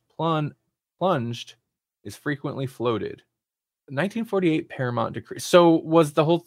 That's interesting. I don't know about that. I'm going to have to look into that. So is that basically... I assume it would be like it's a conflict of interest. So you can't be making the movies and the person showing them. The only person. Like, You're right. In 1948, 50s and throughout the 50s is kind of like the downslope for the massive studio. Like, that's where movies happened. And studios kind of had a monopoly over the whole thing. Disney had a monopoly over the whole thing. And apparently also ran some theaters. So they truly had a monopoly on the whole experience. I don't know. That's interesting. Okay. Well, anyway, that's for Randy time. I'll look that up. I'm curious about that. I feel like there's maybe not. This is a pretty lengthy article, actually. I don't know that there's really much more notable, though. It's interesting that they would laugh it off because, like, it seems like a very corporate thing to do right now would be to be like, oh, y'all are having some troubles? Swoop in. We own you. Yeah, but now we're making money on both ends. Yeah, that's true. Even companies that companies don't want, they still, when they're doing bad, tend to swoop in and then just sell all the parts and pieces to profit, you know? So it's strange to me in that respect also that they wouldn't do it or laugh about it even more. I mean, on the one hand, they're like, well, the theaters aren't doing too well right now. That's not a good investment. But I mean, in the long term, you think it would be? Yeah, I don't know. That they need to invest in some drive-ins. Where are all the drive-ins? God. Oh, real quick, do you mind if I pimp? Pimp. Yeah, if you're live in the Omaha, Nebraska area, there will be a free showing of Hocus Pocus at Falconwood Drive-In Thursday, October 22nd. Tobacco free. Where is Falconwood? I think it's in Bellevue. Yeah, it's in Bellevue. Turner says Fremont is struggling. Fremont's is struggling for sure. Oh, yeah, I mean, theaters. I would think Fremont would be able to comfortably, during normal times, comfortably sustain a theater, at least one. For a while, it was two. Right. It's a one theater kind of town. Call back to our earlier conversation about Fremont. That's the size. But I tell you what, many times I had went to those theaters, either of those theaters, it didn't seem like they were doing well at that point either. But maybe that's just because I intentionally choose times when other people aren't there. Or order like a big old popcorn without anything to drink and have a friend that walks like maybe he's carrying a 2-liter or something in his coat. Right. Dude, oh man. Are you sure you don't want to drink? No, I'm good. Just take this popcorn. Stupid. So stupid. Man, I miss skater pants. Skater pants? Yeah. Oh, right. Yeah, you smoke all kinds of stuff in the theaters. Like a jar of pickles and a tube of Pringles. Done that before. Jar of pickles. That's probably not even good for you. You're like, right in the middle of the movie, you're like, oh, I gotta go to the bathroom. Oh, yeah. Too much soda? No. Too much fiber. When sodium, man. Holy moly. This is a story that I did want to cover, and we won't dive too far into it because it is getting late. It's after 10. So yeah, I'm sorry. I'm the reason we started late. Don't be sorry. Disney streamlines as COVID-19 woes continue, creating single media and entertainment distribution unit led by Kareem Daniel. Now, we don't have to dive into this. In fact, I should have looked more into this beforehand and had a better idea of what it was. But this was a few days ago. This news broke, and it ties into this because basically, from what I understand, Disney's doing some like real corporate restructuring to deal with theaters not being a extremely viable source of their major income. Yeah, that's huge if true. Yeah. So I'm guessing it'll be, so the focus will be on developing, under the new structure, according to Deadline.com, the focus will be on developing and producing original content for the company's streaming services, as well as for legacy platforms. What does that mean? Like Legacy DVDs, VHS, Laserdisc, video disc, beta. We're doing it all. They put out a video disc, man. That's all. Do a Disney afternoon block on video disc. I'm in. We're opening the Disney vault. We're not going to even change the format. We're just going to pull whatever's out and give it to you. Chip and Dale Rescue Rangers on video disc. Get it? Betamax. Betamax. You could be a beta tester for our Betamax retro release. So distribution and commercialization will be centralized into a single global unit called Media and Entertainment Distribution. It would be led by Kareem Daniel, a 14-year company veteran and former president of Consumer Products, Games, and Publishing. And you still won't get a Black Widow movie. Oh, interesting. Okay. I was very suspicious of this, but I mean, it makes sense when you consider Disney owns everything. Rude. COVID-19 has ravaged Disney more than any other media company, with a direct impact on theme parks, travel, theatrical moviegoing, TV advertising, live sports, and other long-time income sources. Wait, TV advertising? What effect did it have on TV advertising? Don't talk bad about them because you're going to go robot. No, you weren't talking bad. You were asking about what their deal with TV advertising. I don't know. I mean, they own so many companies. They probably own some ad agencies. Yeah, but okay. That's fine. I really don't know, Melanie. Yeah. And Jesse looks okay. You look frozen. I was like, did I freeze? It was like, no, he's just very still. I was pulling a Drax, which we'll never see another one of those movies either. Streaming has been a bright spot, but it is thus far a money-losing endeavor for Disney by design. I wonder if it's like Netflix started it. Everybody was like, oh no, everybody's going to do that now. So now we got to do it. But Netflix was dumb and they're going to go broke. And now so is everybody else. Well, no, I think the thing is, so in the spring of 2019, I'm continuing to read this, but in the spring of 2019, the company advised investors that it would be years before Disney Plus and other streaming platforms turn a profit. Disney Plus, which launched last November, has already reached the threshold of the company's 5-year subscriber forecast. Wow, really? Okay. So basically, they've already hit what they anticipated they'd hit in terms of subscribers in 5 years. I think the thing with what they're saying, I think the logic there is, and it's like the Netflix model. So long as Netflix is doing well, you invest a ton off the top. You got to create a whole bunch of content to attract people, and then you will eventually attract enough people that you go out of the red or whatever, that you make a profit. But it takes a long time to do so. It's like starting a new business where they're like, it's a year, 2 years, 3 years before you actually turn a profit. But the problem with like Netflix is like they just continue to do that, and then once they like start losing customers, it's like, oh no. Yeah. Okay. Well, interesting.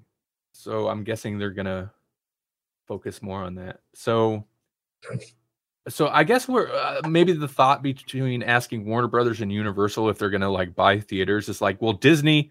It's clear Disney's doing their thing over there. They're like, nah, screw theaters. We're streaming is where we're going. So they're like, you guys gonna swoop in? Right. You like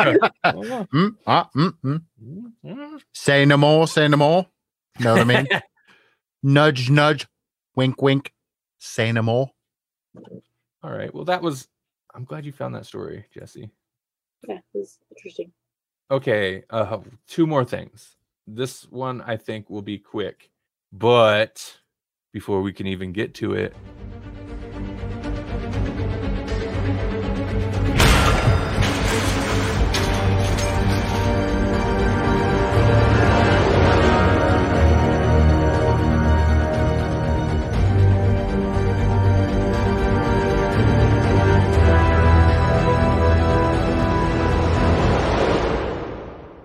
Snyder Watch.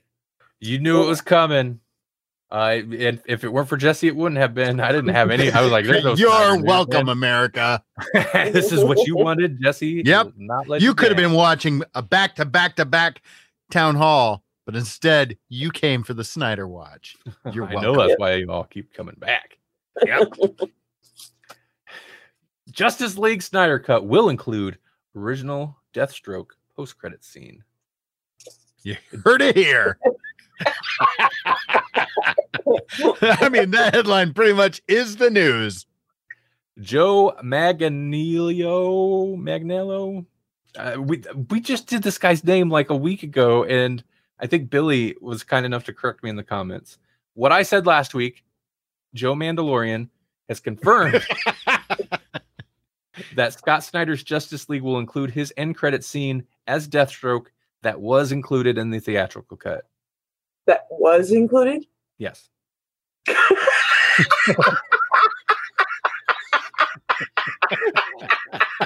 That's news.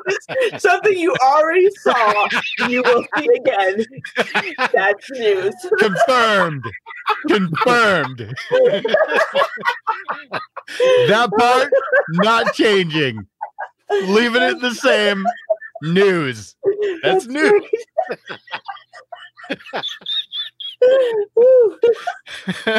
By the way, they made a Tekken movie.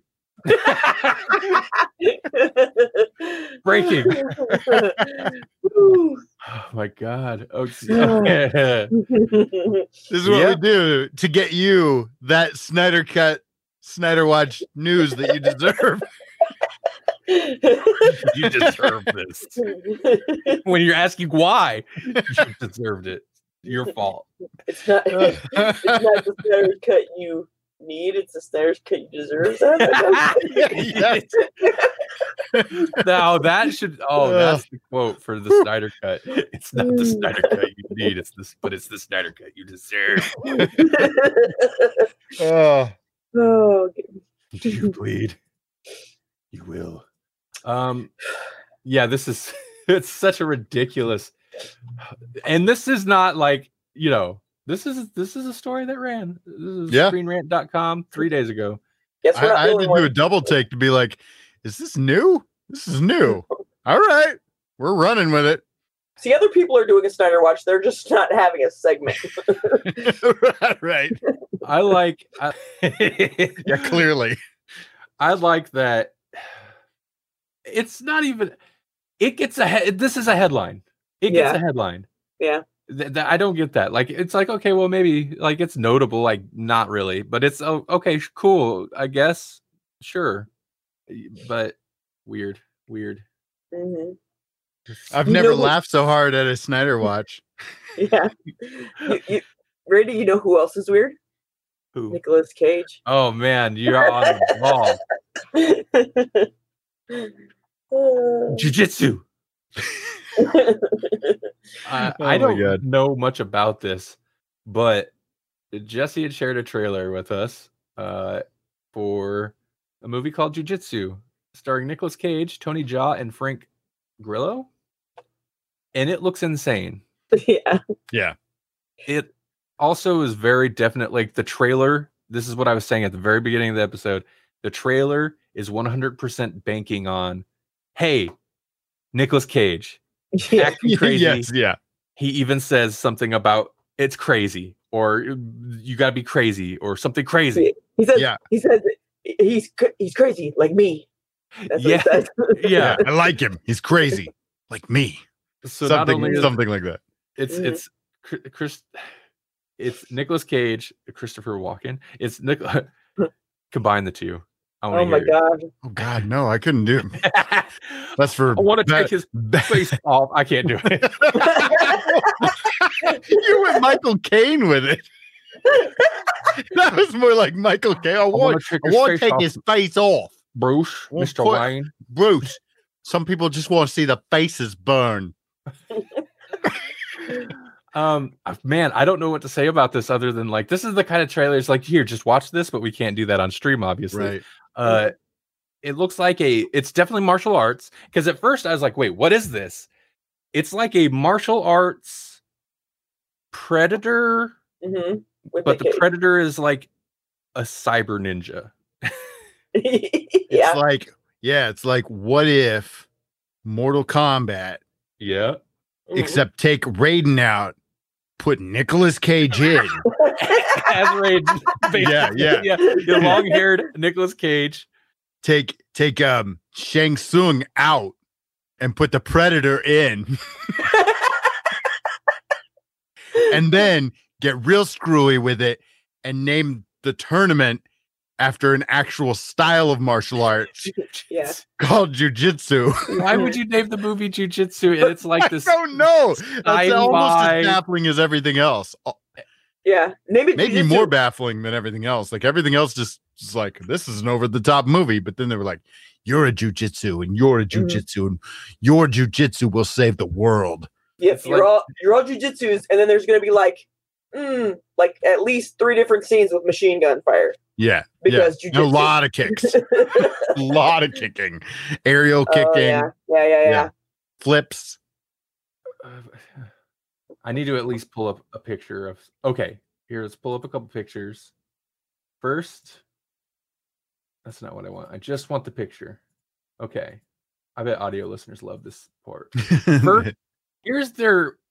It looks really weird here, actually. Here's their weird Guyver cyber ninja predator type alien thing. Pull this up. I appreciate the MacGyver part of that. I don't know where MacGyver came from, but no, it's not MacGyver. It's Guyver, which is like the 80s movie or whatever. Because it makes me think of like the cheesy Guyver movies, which were not great, but kind of feel in line with this. In fact, if you did like, this is Guyver, the new big budget version, I'd be like, okay, I believe you. Yeah. And then, I don't want the whole story. What's Bro Bible? What is this? BroBible.com? Bro. I just wanted the picture. For hard-hitting news, bro. Bro Bible. Nicolas Cage does jujitsu sword fights with aliens in the greatest movie trailer of 2020. I mean, I would not necessarily disagree with that. Yeah. But, I lost the picture. There we go. So, there, it's so much bigger there. Yeah, look at that. Look at that. We've got looks like, I'm confused by what's going on because we've got like homeless veterinarian. Homeless. I don't have a home, but please let me spay and neuter your dogs. Homeless veteran looking Nicolas Cage, like specifically like post-Vietnam or something of Nicolas Cage. I think it's the headband that's making me think that. But then we also have like Yogi Nicolas Cage, like he's gonna sword fight you. Beads. Yep. He's got a 1,000 mile stare, but also will teach you downward dog or downward twins, whichever. right, full circle. So, yeah, I mean, I don't know how to analyze it. It was a roller coaster because it's just like, whoa, Nicolas Cage, what's this? And it's like, it's just like a fantasy action thing. And it's like, oh no, this is straight up martial arts. It's like, oh wait, no, this is sci-fi. Like, what is going on with this? What was it? It's like once every whatever 100 years, a portal opens to the earth, and then something comes through, and we need you jujitsus to get out there and fight it. And if you survive, then you will all survive. Yeah. Why are they called jujitsus? That doesn't make sense. I don't know.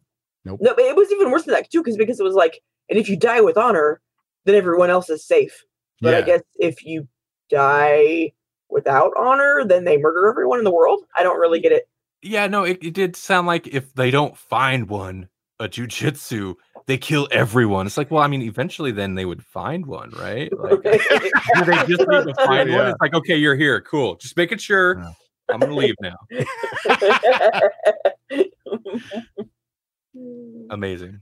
And then they just kind of casually drop that Tony Jaa is in the movie, and it's like he's your actual martial arts name for this thing. I mean, like, I suppose there's others in there too, but like Tony Jaa actually got he had a good run with movies. He kind of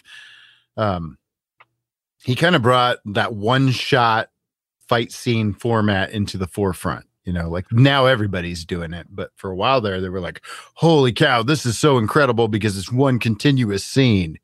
And Well, yeah, he's like a respected martial artist actor, right? Like he knows his stuff, and he generally in terms of martial arts in like good movies, right? Like in doing impressive things. But they're like, nah, we got Nicolas Cage being crazy. Yeah. That's the face of this movie. Yeah. I guess from marketing, I guess it makes sense. Because Tony Jott's like, you get martial arts fans. Crazy Nicolas Cage, you're getting everyone. Yeah. You're like, oh my God, this looks crazy. I need to see it. I will say, because I don't think my feelings about Nicolas Cage aren't necessarily different than they used to be, but I think his career has taken a path in which I have not seen a Nicolas Cage trailer in a while that I haven't been kind of on board with. Right. Exactly. And I'm still not a huge fan, but like he's doing movies where I'm like there, because when he was for a while, and I feel like it started with Gone in 60 Seconds, but for a while he was like mainstream action movie man and Con Air. And it's like, that's not what, no, I don't like that. That's not Nicolas Cage. This is ridiculous. How did he turn into action man? But this, where it's just like weird action or crazy horror or just whatever, like that I'm on board with. Okay, that's Nicolas Cage I can jive with. Yeah. He has to be insane. If he's not insane in the movie, then it doesn't work. Right. You need to pick movies that like embrace the Nicolas Cage. I love that he's embraced it too, because like even in interviews with I think it was for Sony, I think it was for Into the Spider-Verse, where they were like talking about his his noir Spider-Man character, and they were like, oh, so you want me to go full Nicolas Cage? that's how he described it, how he was taking direction from them. And he was like, we want you to bring it up a notch. He's like, oh, so you want full Nicolas Cage?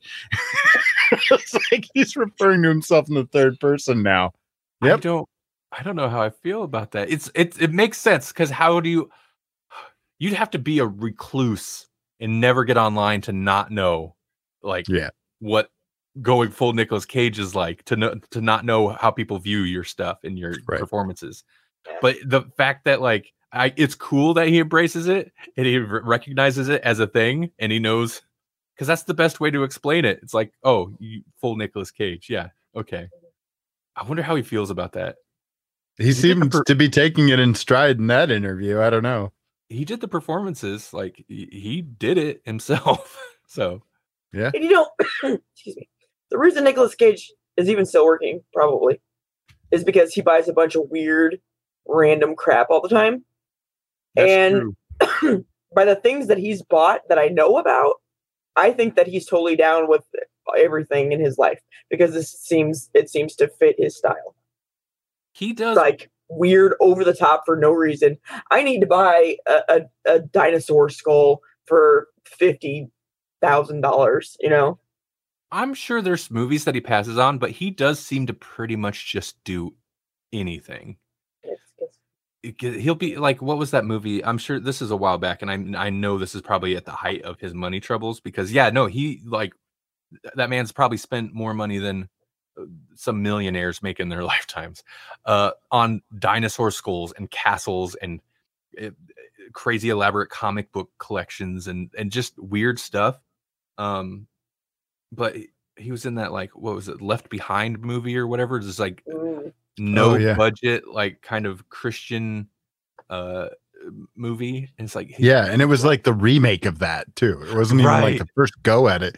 Kirk Cameron was in the first go.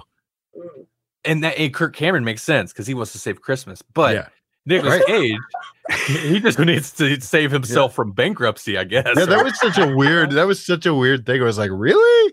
Nick Cage in this? I guess because it's kind of post-apocalyptic in a way, like religious apocalyptic. I think he was still fresh off of like National Treasure, and he was like, that's not much worse. Well, yeah, I mean, after you've lost all that Disney money.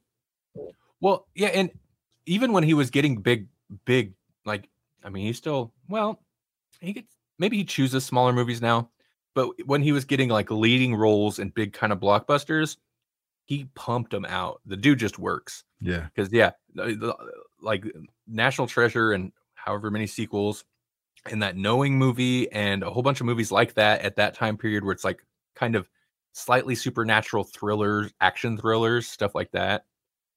He's just kind of, he works a lot. His career is starting to take a similar arc to like character actors like Christopher Walken, oddly enough, you know.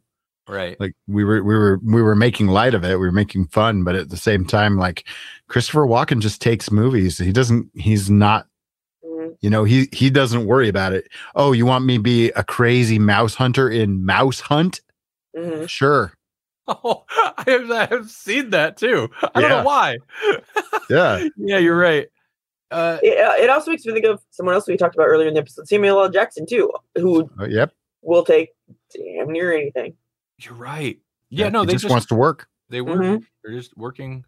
They are like character actors that have lead popularity, main like huge movie star notoriety, but they take work like just a character actor, you know. Interesting. Yeah. So do you think that will lead to, maybe it's already happened, Nicolas Cage basically, maybe it is happening, just being Nicolas Cage, but the whole, like you mentioned Christopher Walken, or think of Robert De Niro, or even, you know, where basically they get comedies where it's just like, it's a comedy starring Robert De Niro. That's the comedy. Be Robert De Niro. Do you think Nicolas Cage eventually like Robert De Niro being like this, and that's funny because he's Robert De Niro, and Robert De Niro wouldn't do that. Like Meet the Parents, and and analyze this. It's like, hey, Nicolas Cage, this is it's just like a baseline mainstream ratchet comedy, but it's with Nicolas Cage. I don't know. I feel like that's not really his style, if he has a style. And Cage is like, I don't know that like his style is so all over the place. It's not like De Niro who did like, you know, like De Niro did a lot of that kind of almost gangster type of persona. I guess Nicholas, maybe he's like, that's my secret.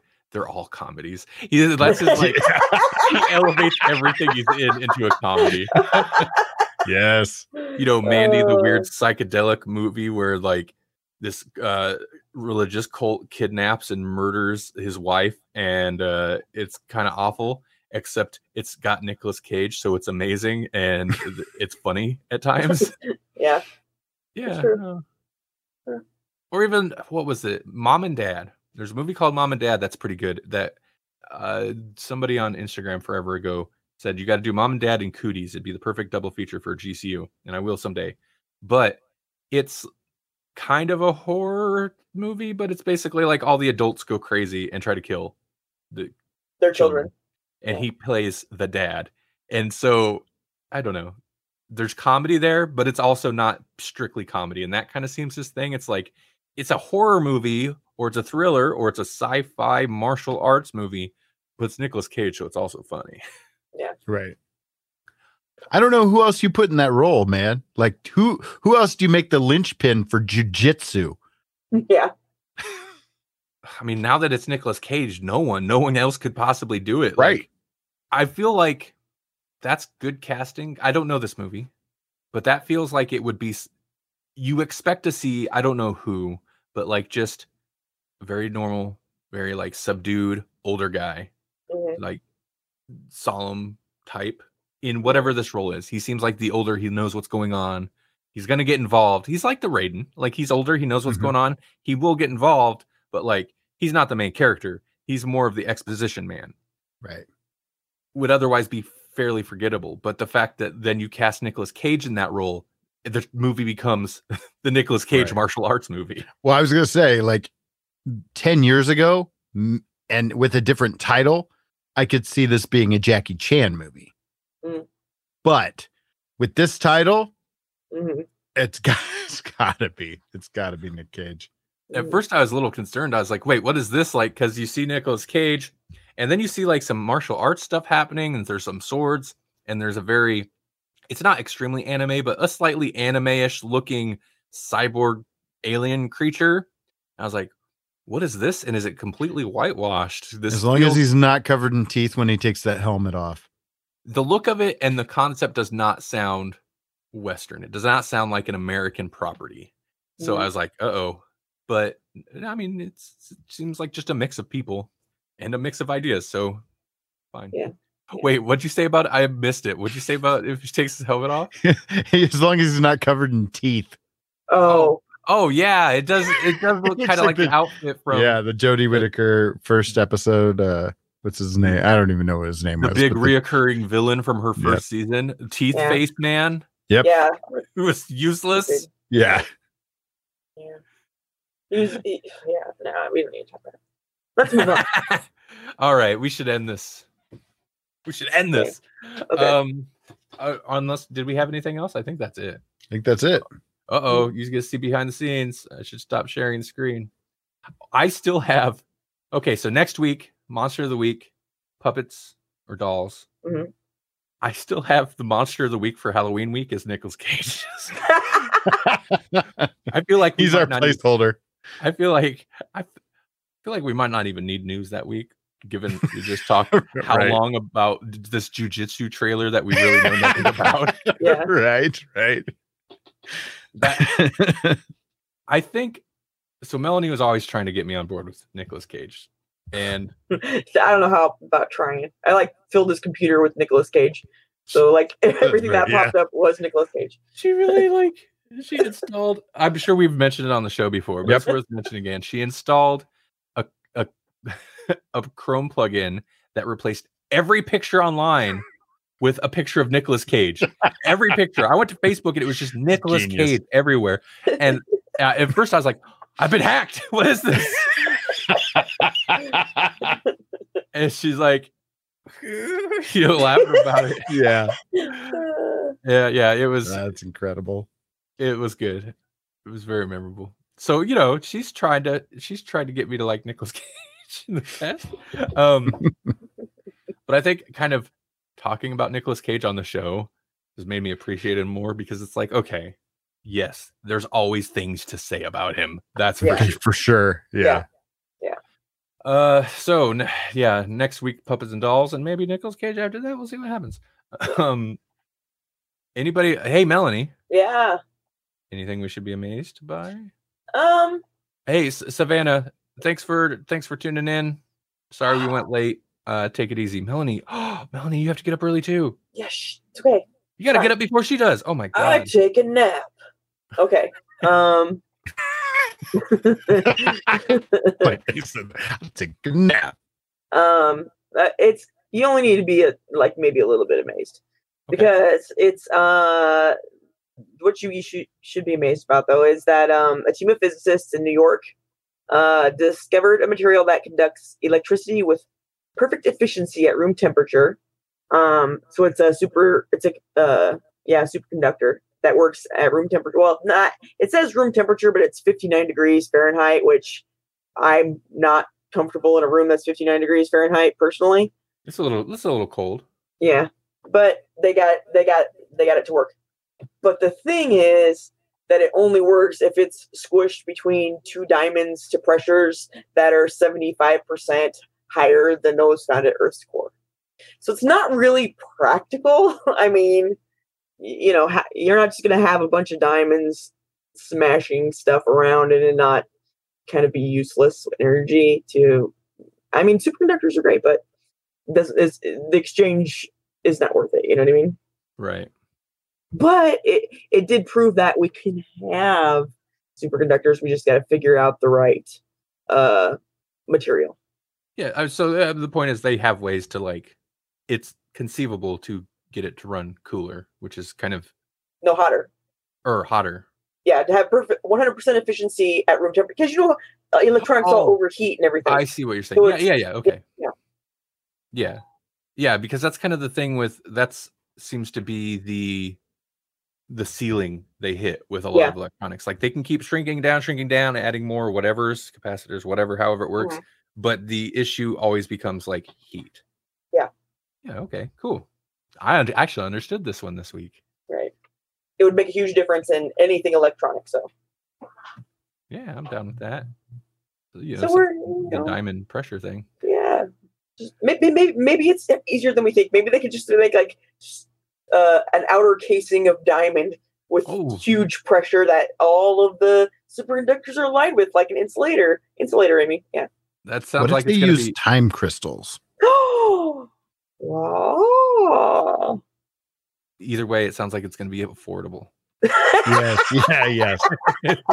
Time crystal or diamond time crystal encasing. Mm-hmm. It's not for style. It has to be that way. Yeah. We need 75% of the pressure of the Earth's core at all points through the superconducting material. So, cheap. Cheap you get it at Walmart, right? I don't know if I'd want to buy the Walmart brand of. Oh God, no. All right. Jesse, do you have anything to say before we go? The one thing, this weekend there is going to be a event at Krypton Comics and EMC what do you call them? Sister Brother Podcast Network affiliate, podcast network affiliate, Moose. Moose's Monster Mash and Bull Spit with Moose. He's going to be involved. Tank Zombie Studios was going to maybe be there, but because of the pandemic, we've decided that we're not going to, just because we have a lot of things that people would have to physically touch, and we just, it just doesn't seem safe for us. But go ahead and go support our podcast brother in arms, Mr. Moose, who always listens to the show. He'll be at Krypton Comics from, I think it was noon to 4-ish, something around there. Interesting. Well, I guess that makes sense, because he would spend most of the summer doing convention stuff. Yeah, I was gonna say he's doing things. He's moving and shaking. That makes sense. Yeah, or that sounds cool. But yeah, okay, cool. I didn't know he was. Wear your mask if you're gonna come. Yeah. Yep. Be responsible, because we are in a pandemic. But that's it's going to be an outdoor event, so there should be plenty of space, and you should be able to be responsible. I mean, I don't know if you. I'm sorry. What? I was just gonna say, if you're not like really hot, maybe wear gloves too if you're gonna be handling a lot of items. True. Just Good call. Don't touch your face and wash your hands. Yes. Stay away. That's all I got. People got cooties. Stay 6 feet away. They got mom and dad too. Right. Okay, so thanks for listening, everybody. I don't have anything to promote, I believe. So Halloween's coming. It's real close now. I mean, we're in it. It's all October. So go watch some horror stuff. Go find something with puppets. Yeah, tell us about it.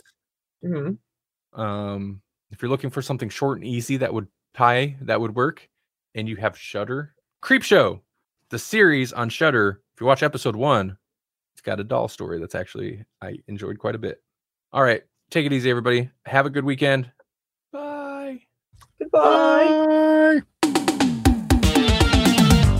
Thank you for listening to Grawlix Nights, our special weekly live Grawlix podcast series.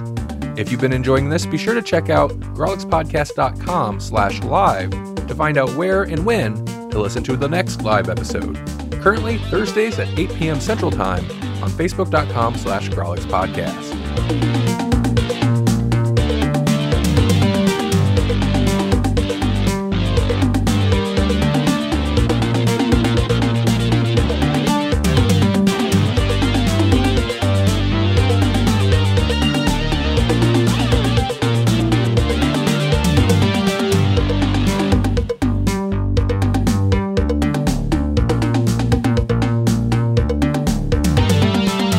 Also, if doppelgangers aren't real, and if they were, they definitely wouldn't be us.